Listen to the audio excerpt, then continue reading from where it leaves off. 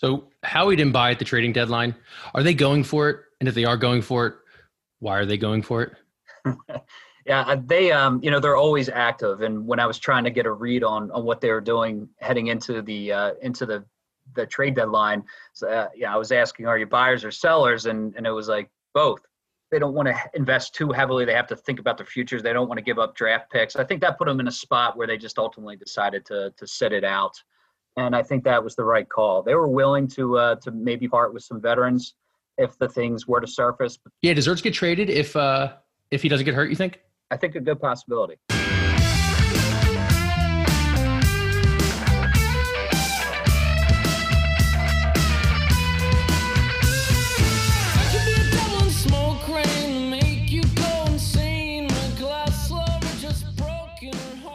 How you doing? Welcome back to another episode of the Water Boys podcast presented by Last Out Media. I am Coach Gary, joined as always by Mr. Kyle Pagan. And before we let Kyle speak, I have to I got to admit something to the listeners. I am an addict. I am officially. Oh, Jesus, what are you saying? I am officially addicted to handing out free T-shirts. It's completely out of control, and I'm going to address the people that are thinking about asking me for a free T-shirt. Wait, hold on. This might be bad. We might just do the backstory first how I discovered something today. Only one person has ever asked for me to send them a T-shirt. One person was like, "Hey, can I get a shirt?" And I was like, "No."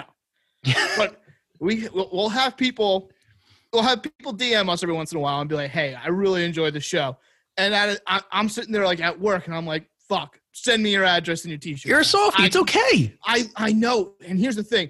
I'm turning fans into soldiers. That's what I'm doing. These guys will die for us. We're building an army right now. Yeah, I mean, the guys in New Hampshire, I don't know. He just loves Miles Sanders and he loves us. I fucking love it. I have no problem. Listen, keep saying nice things. For the bottom line of my life, I cannot keep handing out free T-shirts. It still costs me money, and I don't regret it. Anyone I promise a T-shirt to, I do not regret it, and I want to do it again. But Daddy needs to rein in the finances a little bit. I'm getting a little trigger happy. It's a pandemic. It's a pandemic. Yeah, sure is. That's funny because I'll give a little backstory. Me and Gary both have access to the Twitter feed. So I randomly see that, we have a notification in the DMs and I'm like, okay, whatever. This kid DMs us. Before I could even answer, it was just like, hey, I really like the show, blah, blah. Just keep doing what you're doing. Real nice. Like, didn't have to do that. Took time out of his day. It was fantastic. I see a message pop up, goes, hey, what's your address? I'll send you a free T-shirt. I was like, I screenshot it, give it to Gary, be like, is this your doing? And you're like, yes. I was we talked about this a week ago. I was like, hey, I need to stop. And then I jumped back in. I had $5. Hey. I went to the corner and I sent another T-shirt out. It was a bad look. Listen, it's not a bad look. You know why? Because the guy who's getting a T-shirt, I got a fan for life. That's a soldier, baby. Yeah, that's a soldier. I'm a soldier. Oh. Anyway, talking about it's really but it is really easy to give away shirts. It's so easy. It's also like we love Design Tree, so Design Tree, thank you so much for doing a great job with our shirts. And listen, do we get a kickback on the shirts? We do get a kickback on the shirts. We do get a kickback on the shirts. So it works out well, but if you're paying for the shirt, the kickback really doesn't help. You buy a shirt, it's great kickback. Yeah. But so please, actually, that's a good plug. We have 4 shirts coming out. I'm not going to tell you what they are, but look for it on the Twitter. 4 shirts. I promise you. They're good shirts. They're good shirts. Would I lead you astray? Would Gary lead you astray? Don't ask Gary for a shirt. Please, for the love of God, the kid has to pay his bills. It's like putting crack in front of Charlie Sheen. Please do not ask Gary for a shirt. And if you do, you got to ask for the Water Boy. So Kyle might take my Twitter privileges away, because there's also times where I drink late at night and I go through comments and like every single one that is like supporting Carson Wentz. And I'm like, oops, did that on Water Boys. And then I get the call from Kyle. He's like, hey, man, you got to stop liking things on the Twitter. I'm like, my bad. Oh, man. Anyway, talking about not liking things, Chris Heck. What a fucking dick. Kyle, go off. I know you're really upset about this. Just go off on Chris Heck. I am upset because they hold on. Before you go into it, explain exactly what we're angry about. Because no one knows who Chris Heck is without context. So let's go into context, Kyle. Let's say he's the senior vice president of communications. Basically, he does all the hype videos. He does all the marketing. For the 76ers. He does all the jerseys and whatnot. For the 76ers, excuse me. Everyone knows about the Boathouse jerseys. Listen, we went nuts. Were they as bad as they were? Not necessarily. It's just a really weird landmark to to expose, to express on a jersey. I don't think people would really count. Like, it's nice to drive on 76, but it's Boathouse Row. He tried to call it like a nightlife place, and it's not really. You're not going to Club Boathouse Row.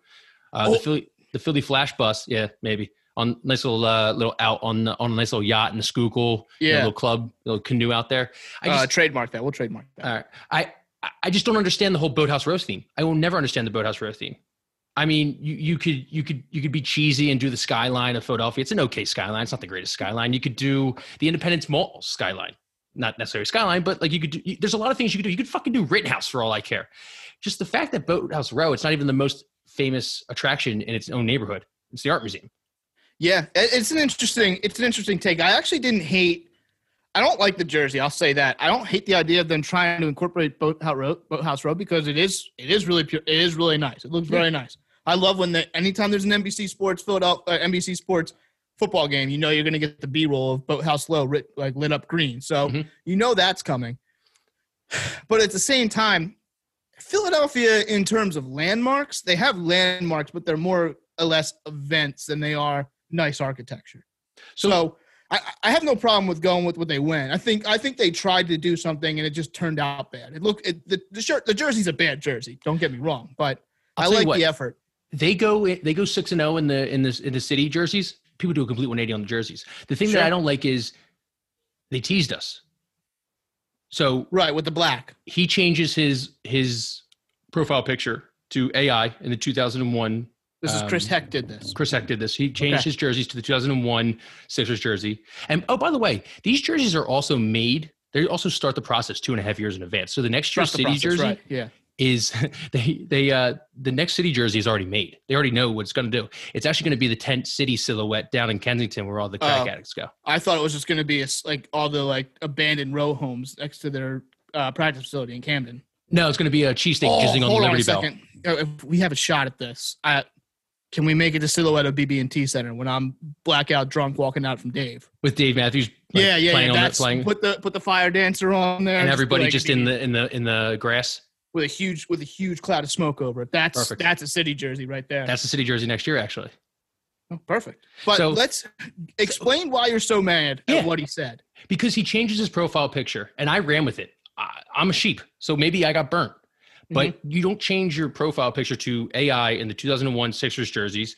Ben Simmons had a poll that said, hey, what jersey should we do? The 01 Sixers jersey, Above and Beyond, won the poll. It's the 20th anniversary. It's just an easy win. And then he goes on to UniWatch. And UniWatch is a pretty cool website where it just talks about uniforms and whatnot. And he says how much of a proponent he is, how much he loves reading it and whatnot.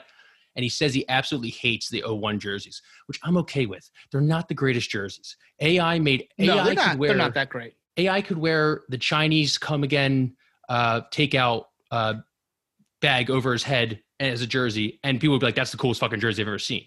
Right. So the fact that he teased us and he said it was a cheap win to do the 01 jersey, no one was asking for the 01 jersey. People were asking for maybe a recreation of the 01 jersey. And I would like the 01 court back. I don't really hate the 2001 jersey. It's the last team that went. It's the last team that went the farthest that any Sixers team has gone since then. It's been 20 years. So it's like you can't tease the fan base and not feel a little cheapened when you get Boathouse Row, which is just a bunch of fucking kids from Penn, Temple, LaSalle, Big Five going and rowing on the Schuylkill River, which the Schuylkill River is like the dirtiest, most ugliest river where people just like die and people get raped and murdered on the trail when they run at night. Okay, that was a lot. I mean, it's check ABC 6. I'm just saying. Do Kelly Drive Trail. Type in raped. I'm sorry. You want to be a big boy? I'm sorry. It's real. All right. In New Philadelphia, problems don't happen. And not my Philadelphia, old Philadelphia, life's real. Explain the New Philadelphia thing to everybody, because that one got you going too. One thing I agree with is I don't think Philadelphia is blue collar. I think certain sections of Philadelphia are blue collar, but I live in Fairmount. You go down to Old City, you go down to South Philly. They're all gentrified. Center City's gentrified. The only places that aren't gentrified are deep north, west, and southwest. We're not really blue collar. Northeast is blue collar. Delco, I think, is blue collar. I think certain other areas of Bucks County and Monco are blue collar. But Philadelphia, don't forget the boys over across the bridge in South Jersey. We won't forget them either. Blue collar living over here, baby. where I think there was a disconnect is you have a lot of people who spend a lot of money who might have blue collar fucking jobs, and you're going to come at them and tell them that, we think blue collar or Philly is a lazy narrative and we're not trying to be blue collar hockey or whatnot. It's like, dude, say what you want about the Flyers. They have some of those passionate fans. Even when they suck, they sell out. When you guys sucked, no one came to your games. Right. So that was the one thing when he went after, like, I'm not trying to be blue collar hockey.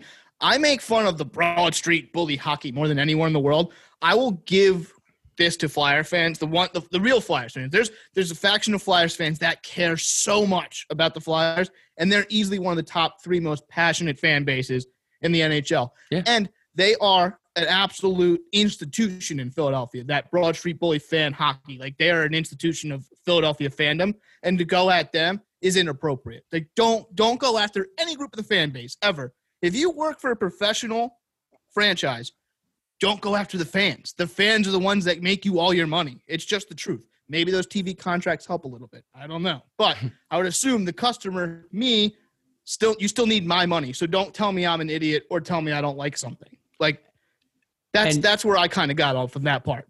And dude, whoever runs the social on the Flyers, if you happen to stumble upon this, if you happen to, listen to us, DM us. We'll send you a free shirt. Fuck, dude. Come on. All right. Because them clapping back today with the Philly blue collar thing, it's an all time. Am I wrong when I say this, that the Sixers could use a couple blue collar tough fighting fuckers like Jimmy Butler? You said it. I'm going to say Jimmy Butler again, and we shouldn't even harp on this, but Jimmy Butler's on this team. They don't have the road record they have last year. They could benefit from a couple blue collar guys. It's the bit, and the funny thing is, I'm starting to come around to the front office. I don't think that it was ever the front office, whether it was Brett, whether it was the guys they just let go, whether it was Elton Brand. I think this is all the business side. I am the biggest Scott O'Neill hater. I actually liked Chris Heck before about 24 hours ago. I think Scott O'Neill, they think they just instituted some crazy business and sales strategies and marketing strategies that like made Josh Harris become a $250 million owner of the 76ers to I think it's like almost $2 billion now. It wasn't you guys. You have two top 20 players. One of the guys are one of the most biggest personalities the NBA has ever seen. And you had an executive who instituted a movement, who instituted a process that you guys wanted nothing to do with until. And now you market it. Now you market it. Yeah. Annoying thing. And you trademarked it. You would have never, you didn't want anything to do with the process until you're like, oh, fuck. Well, we can make some money off of this. So Scott O'Neill and Chris Heck, we're not paying for you. You saw what happened before we had Joe. You saw what happened when we did have Joe. You saw what happened before we had Ben. We could get a row of seats for $8 at one point on StubHub. Dude, I was considering thinking about becoming a season ticket holder. A guy who has said, I wouldn't go watch a Sixers game if they were playing in my backyard. So think about that. Oh, by the way, I was told my tickets would never go up. That was a fucking lie. It went up $1,400 in the last two years. So crazy sports times in Philadelphia right now. We got Chris Heck being the guy moron of the week. Chris Heck, moron of the week.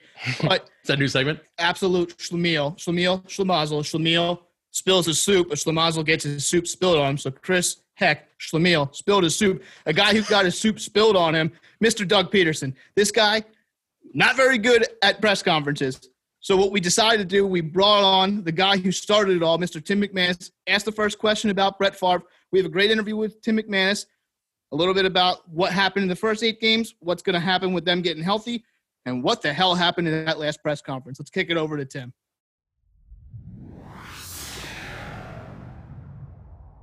All right, we're joined here by Tim McManus, ESPN Eagles reporter and contributor to 97.5. Tim, thank you so much for joining us. How's everything?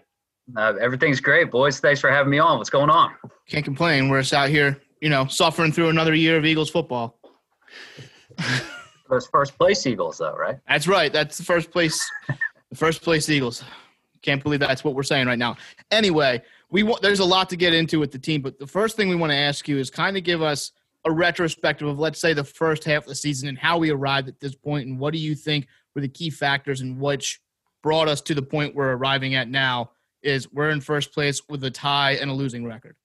Yeah, I mean, first thing is it was a little bit of a disappointing first half from the perspective of, if you remember, the narrative going into the season was, and the Eagles have that big advantage because the rest of the NFC East is turning over their coaching staff, and here's the continuity, and they're going to be able to take off and use that to their advantage. And it just did not go that way at all. I mean, it seemed like they were the ones that were kind of having to adjust. And the quarterback play is the other thing that really stands out. I mean, Carson Wentz in year 5, I was expecting him to take that leap when you saw the way that he finished out the last 4 games of last season, when he was carrying all the practice squad guys down the stretch, 4 straight wins, gets him into the playoffs. I really thought that was going to be like a launch pad for him. And he has regressed and totally gone the other way. And so that was obviously a surprise. And moving forward, I think the second half of the season is largely about, evaluating whether he can snap out of that and be that consistent quarterback that you're looking for.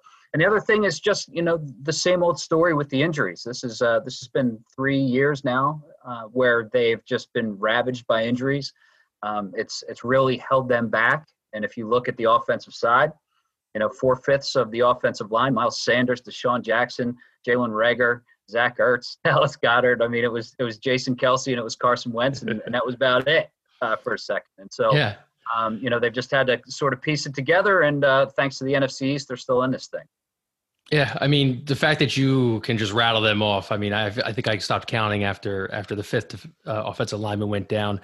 We actually were talking, and it's actually going to be kind of interesting this Sunday. I think we're kind of, besides Ertz and besides Brandon Brooks, this is kind of the healthiest they've been. This is kind of the team they've actually built for. Alshon coming back, Miles Sanders coming back, Goddard's obviously back, and I think Lane maybe is playing. Yeah, is I think that he's going to play. Okay. I think he's been limited, and you never know. I guess with both of those injuries, the knee and the ankle, does something happen? Does it swell up? That happened to him a couple weeks ago, where it looked like he was on target and then wasn't able to go. But he's got a knee brace on that left knee right now. He's been practicing in a limited fashion, and I think he'll end up playing. Yeah, and it's just like, this is going to be telling this weekend. I think it's a classic rivalry game, so I always assume it's going to be close.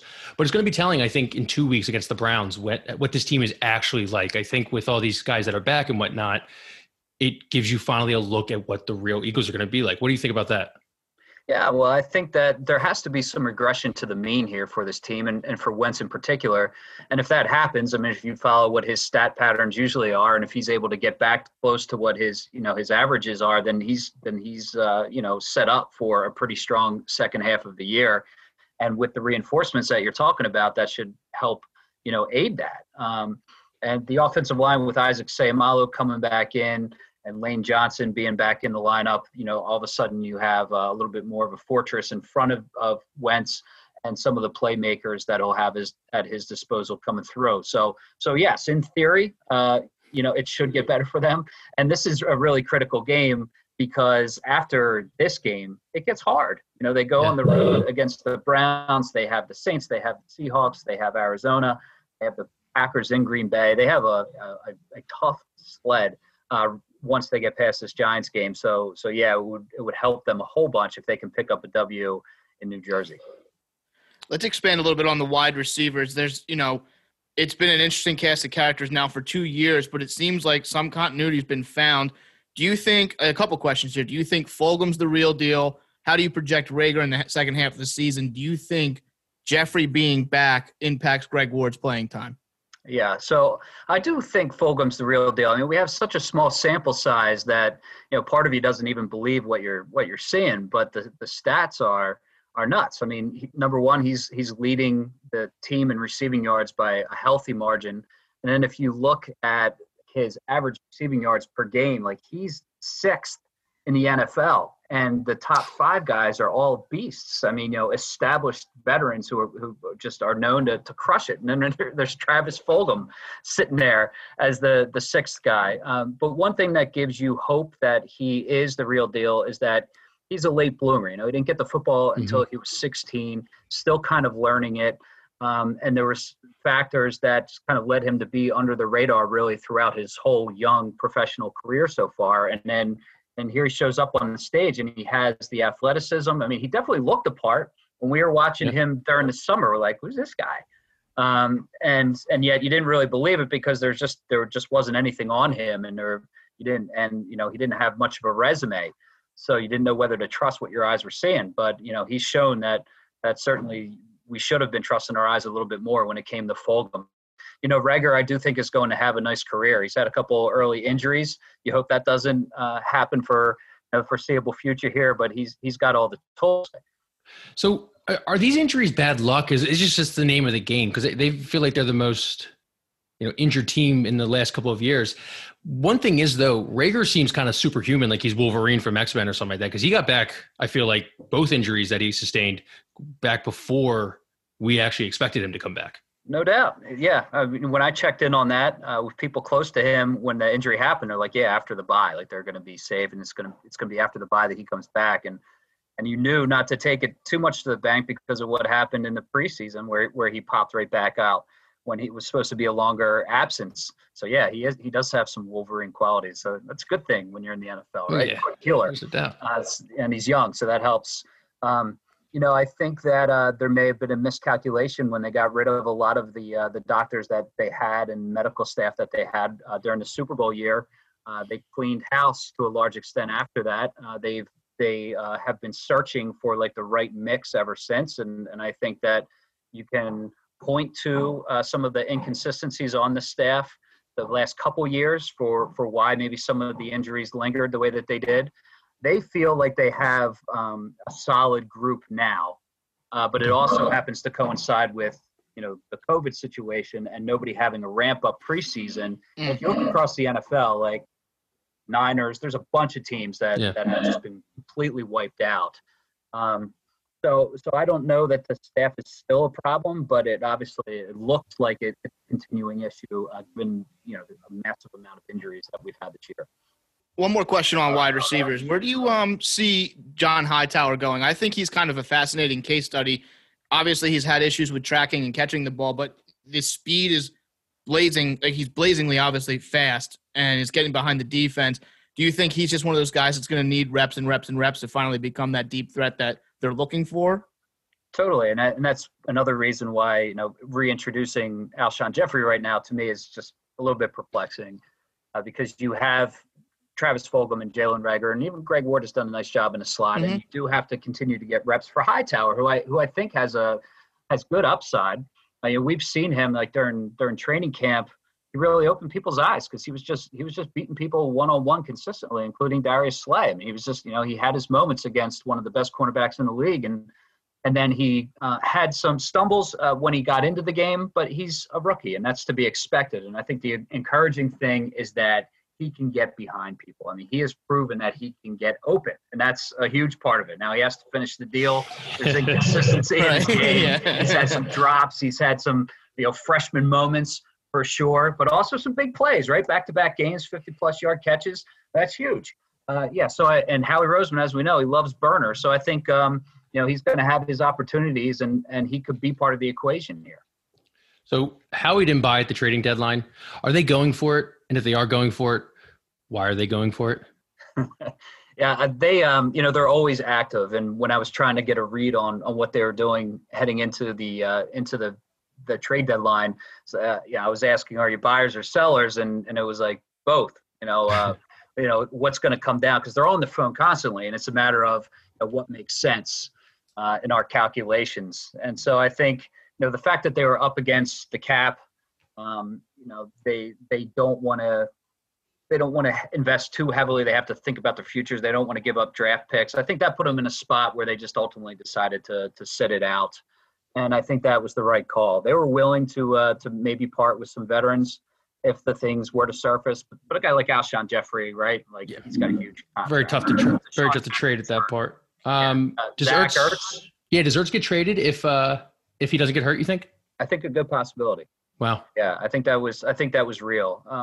It would have had to make sense for the Eagles, and you would have been selling low to a certain extent, right? Because he was hurt and he's having the least productive year of his career, essentially. So, would the value have been there? But the talks were real, and that really just kind of leads into the off season. Like, the chances of him coming back, I think, are just so small at this point. Let's talk about the cap for a second. obviously the Eagles are way over. Me and Kyle talked about this a ton. I'm pretty in my head, Howie already has it figured out. Do you have that same sentiment that, hey, this is already figured out, it's not an issue? Figured out? Yeah, I think he has a lot of the steps in his mind as to what that's going to look like. And whether you consider it a non-issue might be a little bit of a different story, because you're going to have to shed money, which means that you're going to be shedding veterans. And what does the team look like? And have you done well enough with your draft picks to make up for that? And I think that there's definitely some questions as to whether that's been accomplished. Is there any chance they kind of go the way NBA went and they keep the cap the same and they kind of just take the losses over an extended value of years? I could see that, but I think that there's an anticipation that it might drop, and that wouldn't be great news for the Eagles. No, not at all. No, they already projected to be way over, and so they have that in mind. And yeah, they're them and the Saints are number 1 and 2 over the cap right now, and they're going to have to do some maneuvering. But as you say, Roseman seems to be 2 steps ahead when it comes to these things. I mean, he and his team have proven to be among the best in the NFL of navigating all of that. So while it looks pretty daunting now, he'll work his magic and he'll make it so it's not too big of a blow for them, I'm sure. Yeah. Could you project some of those veterans that you think might be a cap casualty? I actually want to expand on that. Fletcher Cox, any chance? Yeah, it's an interesting one. But that would run counter to their philosophy. Okay. Right. Of building through the line, and they view him or have viewed him as a blue chip player.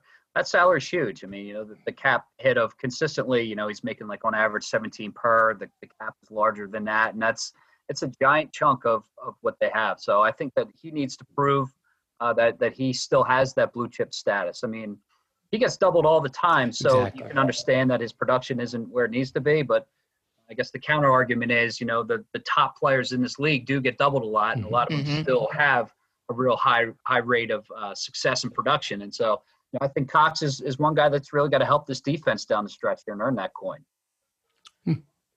So let's get into the elephant in the room. What the hell is going on with Carson Wentz? Solve Carson Wentz, please. Yeah. Tell me. I mean, I don't know Philadelphia.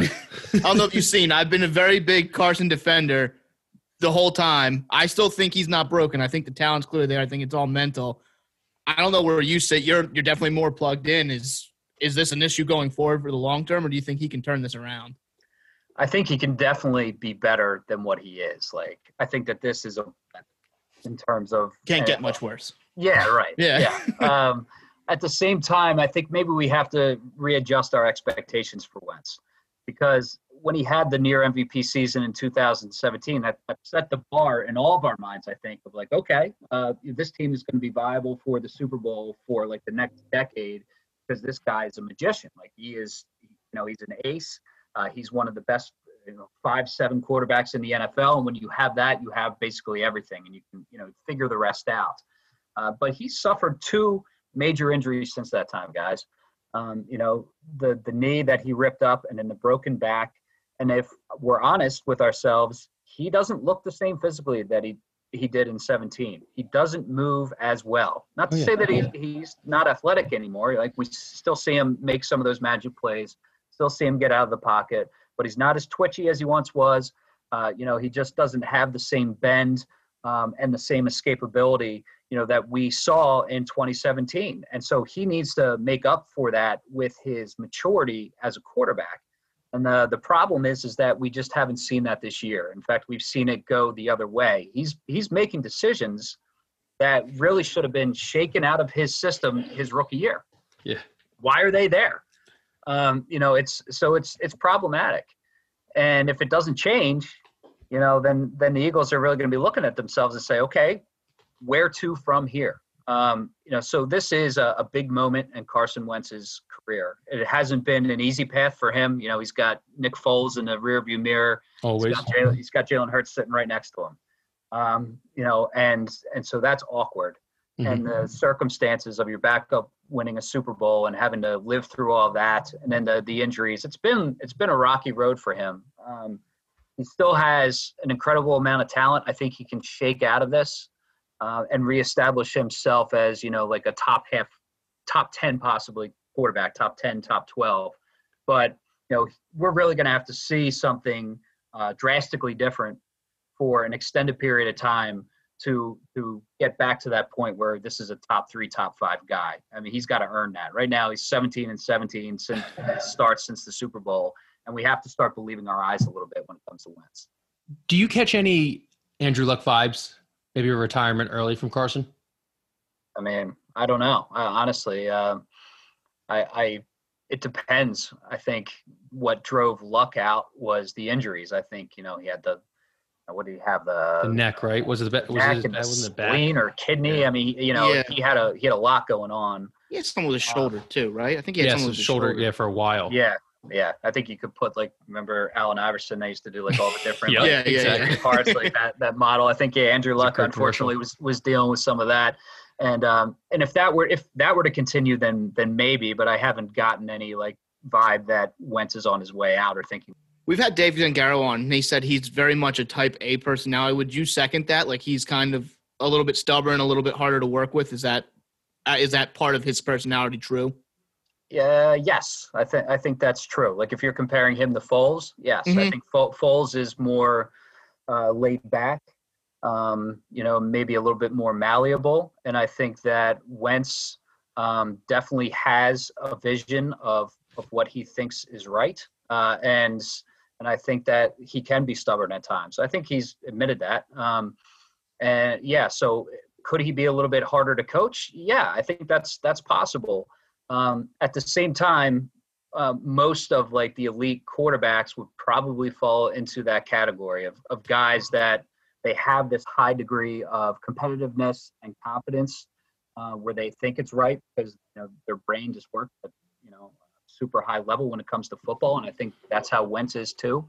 But type A, 100. Do we put too much stock into John DeFilippo and Frank Reich? No, I don't think so. I think that was a perfect recipe. Reich was somebody that definitely had his trust, and I don't know that he's had that at the same level since. Him and Groh didn't work. This current construction doesn't look like it's working. If we're just honest with it, it just right. I mean, he's playing the worst football of his career. What is going on? One of the things is, I think John DeFilippo was a type of coach that rides you really hard, that doesn't give a bleep about your feelings or being buddies with you. And I think that relationship was kind of more, I don't know if abrasive is the right word, but more respect. It was established he's the coach, he's the quarterback, and he's going to tell you the hard truth.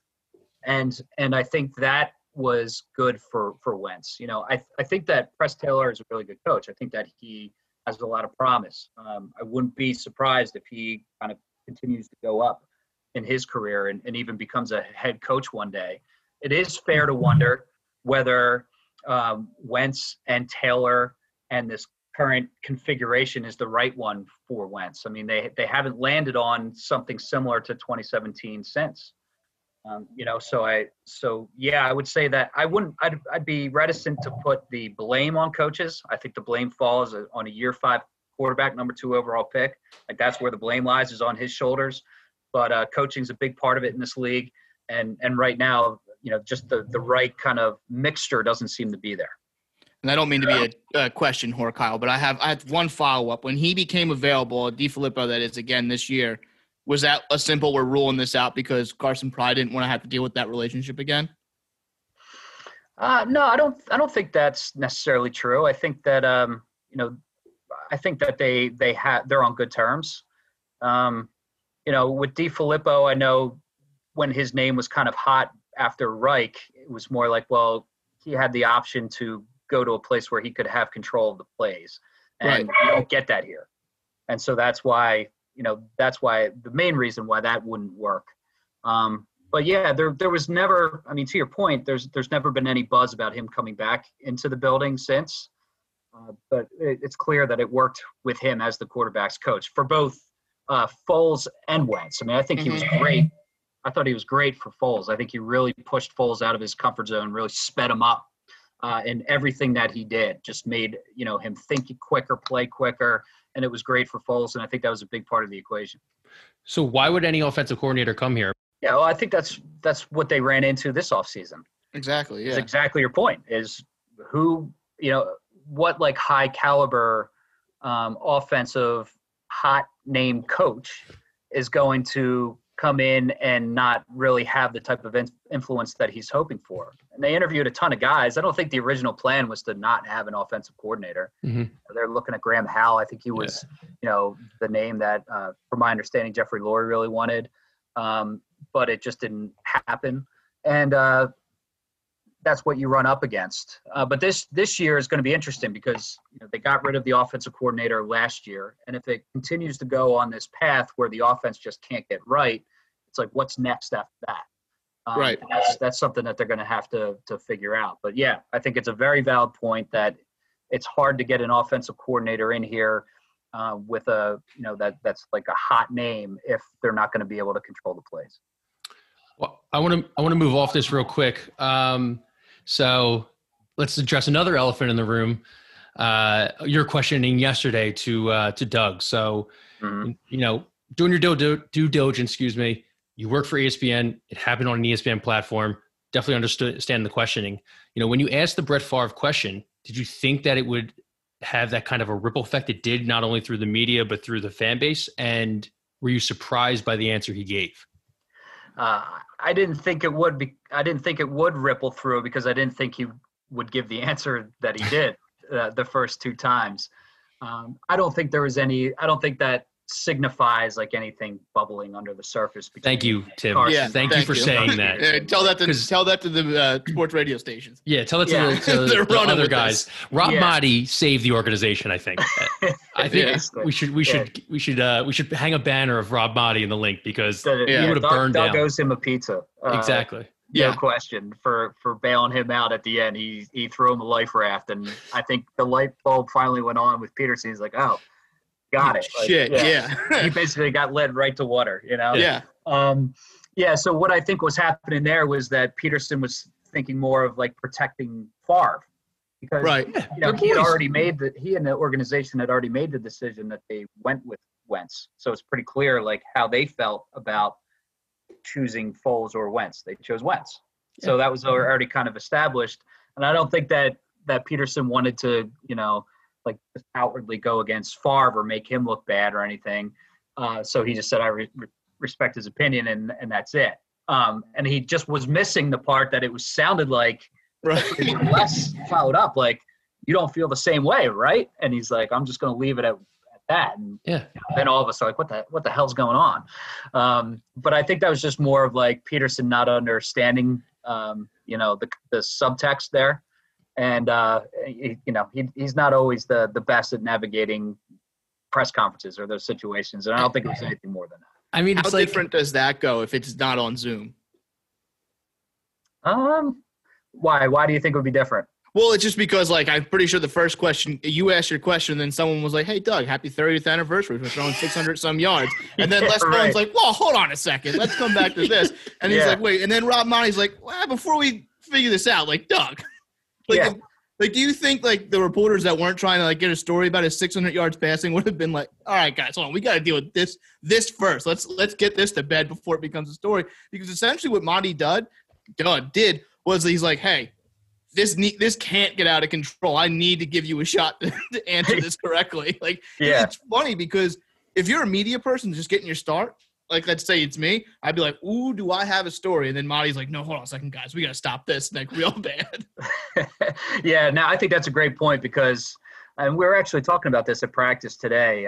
Somebody from the Eagles brought up the fact of, like, these Zoom conferences aren't perfect, but it's good because you guys aren't, like, yelling over one another to try to get in line for your question. There's always, like, those face-offs that you right, like the reporter face-off. And we're not doing that. And the counter to that is, but there's zero flow to the press conference because you get a question.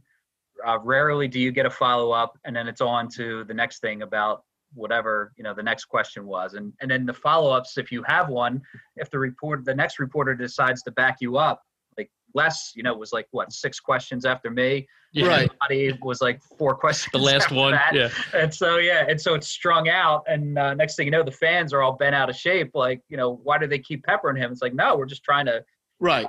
I don't think he understands, like, what he's leaving out there. And the media was kind of trying to put a bow on it and make sure it got to the right place, or, make sure we had his true intent, I guess. So, I don't think it was a matter of the media trying to overdo it. I think it was the media, trying to do the right thing.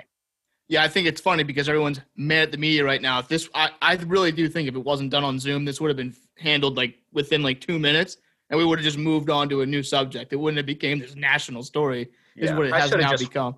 I should have just followed up, but hey, let's not. Hindsight's 2020, Tim. Don't worry about that. Zoom, Would you like to apologize to Doug on this podcast? We'll break some news, or Tim McManus apologizes. Hell no. Hell no. There you go. I love that. But when you do bring it, when Mike Missinelli and Nebely asked about it, make sure you say, hey, Waterboys had me on this. They had some great points on this one. Yeah. No question. Yeah. I'm going to drop that in. I love that. I honestly have to ask you a question. I've asked this question, I think, to back me up here. It's Zach Berman, Dave Zangaro, Dan Gallen, and somebody else. There was definitely somebody else. Sorry if we missed you. There's a story in the Islanders locker room where when they get to ask the coach, one media member always gets to go first. This particular guy always goes first. So my question is there a big swinging dick in the Eagles media press room? That's like, hey, let this guy get his shot in, and we can all go after him. Like a respect thing? Or is it like, no, this is Philly, not fucking Long Island hockey? Right. No, I would say there isn't one like alpha that would like we say, oh no, he must get his first. Philly market is very competitive, so I think everybody's probably trying to be the alpha, right? But I'll say that Berman, for the most part, gets the first question, at least in the Doug era. I think he points because he sits like right next to him to his right. And I think it's like a comfort food for Peterson to kind of, he's like, all right, I'm going to go. I just know that I'm going to go to Zach first. And he's a teacher's pet. He went to Germantown Academy. Come on. Come on. He's the Germantown Academy guy. That far Kyle was over here calling him a company guy on the podcast. I'm like, he's not alone. He wrote a great book. Yeah, Berman's awesome, man. He's great. We love Berman. Yeah, but Peterson usually looks over when we're in a normal setting, oftentimes to Berman first to get the first question going. So it's almost a year anniversary. Do you ever think back that the best question that was asked after the Giants post game last year was from a guy in a furry hat who snuck into the press conference? I wasn't even in the room. I'm still mad about that. That was a great, say what you want. Should have been there, but it was a fantastic question. It was well thought out. Knocked it out. And he knocked it out of the park. He had his shot and he took it. He took it. The fact that Doug called on him too. Yeah. No, I was bummed because since it's just me covering the beat, right, for ESPN, like you have to choose to go in the locker room or go to Doug post game. So I usually go to the locker room because unless I really have to ask Doug something because his will be all about transcripts and the whole thing. But then as we're all leaving, I'm walking up the tunnel and I start looking at my phone and like people start buzzing about that dude that broke in. I was like, I'm so mad I missed it. When Sal's in town, do you guys ever go out to a nice Italian dinner? We've gone out plenty of times. Yeah. Sal's like, I've known Sal for a long time. Like when I first got into the business, I was doing a show called This Week in Pro Football. Yeah, with Bill Callahan, right? Yeah, Pat Callahan, that's his name. Yeah. And we started in this shack in Vineland, New Jersey. Yep. And Sal was always part of that program. And so me, Pat, and Sal would go out to dinner like twice a year, like to celebrate the beginning and the end of it. So, and when I first got in, I'm in my 20s and I've never been to these fancy restaurants and, I'm rolling with Sal Pal and, I didn't know which fork was which and, all that kind of stuff. And, didn't probably have the proper attire. So it was like intimidating back in the day. But Sal's always been really good to me, man. He's been kind of like a mentor to me. So we've definitely broken some bread. Yeah, I'm a big sports media nerd. So I do have a signed copy of How Football Explains America by Sal Paolantonio. Beautiful. I met him. That was a big giveaway on This Week in Pro Football. Well, I met him at a Barnes & Noble. He had no line. I was like, I'll get it signed. Why not? It was like 8 o'clock at night on a Tuesday. I was like, why not? It's a great book, by the way. Manifest Destiny, first chapter. Great book. Beautiful. Yeah. I know we said one last question, but this is the one last question. So Carson never gives sound bites. Do you ever just want to shake him and be like, we know you heard the Brett Favre comments. Can you just be a human being and not a robot one time? He acted like he actually legitimately didn't hear that. Come on, Tim. Which is, am I being naive there? I think so. No, I'm on Tim's side. Unless he's got zero friends. He can't hear anything because all the shotgun shells that he's shot in his life. He can't hear anything. I mean, he's a busy guy. He's got a wife. He's got a kid and whatnot. But like, he's got a content company. He's got friends. He's got 53 guys from North Dakota State. Like, he knew. Oh, I hear you. He says he tries to legit not listen, but I don't know how that one didn't get to him, especially after Doug got peppered with 3 questions about it. How doesn't Carson know that question is coming? So, but he's not he's not going to give you a whole lot up on that podium, and that's he's a trained professional. That's by design. Yeah, I'm always impressed. If you could, I'll send you my resume. Just slip it to him. I just want to be his friend. Like, I think I could just be a good friend to Carson. I said resume to be a friend now. It's a resume just to be his friend. Yeah, I'd be like, hey, listen, I'll take the fall for anything that goes wrong, and I just got you, man. I got your back. That won't be awkward at all. Yeah, it won't be awkward. Just be like, hey, listen, this guy I went on his podcast. He wanted me to give you this resume. He just wants to be friends. He'll probably get a restraining order pretty quickly, but you gotta take your shot. Shoot or shoot. We'll clap back at Brett Favre. We'll clap back. Yeah. We'll clap back at the haters. Yeah. So, but Tim, thanks, man. This has been awesome. Good luck over there. Keep doing what you're doing. As you know, I'm Tim McManus, ESPN Eagles reporter, contributor to 97.5. Thanks so much, Tim. You got it, guys. Thanks for having me on. Continue to kick ass. You're doing great. Thank you. Thanks, Tim. The Winter Boys podcast was created and hosted by Gary Lay and Kyle Pagan, with contributions from Jason Green. Executive producer John Barchard, and our theme song is Telescope by the Pine Barrens.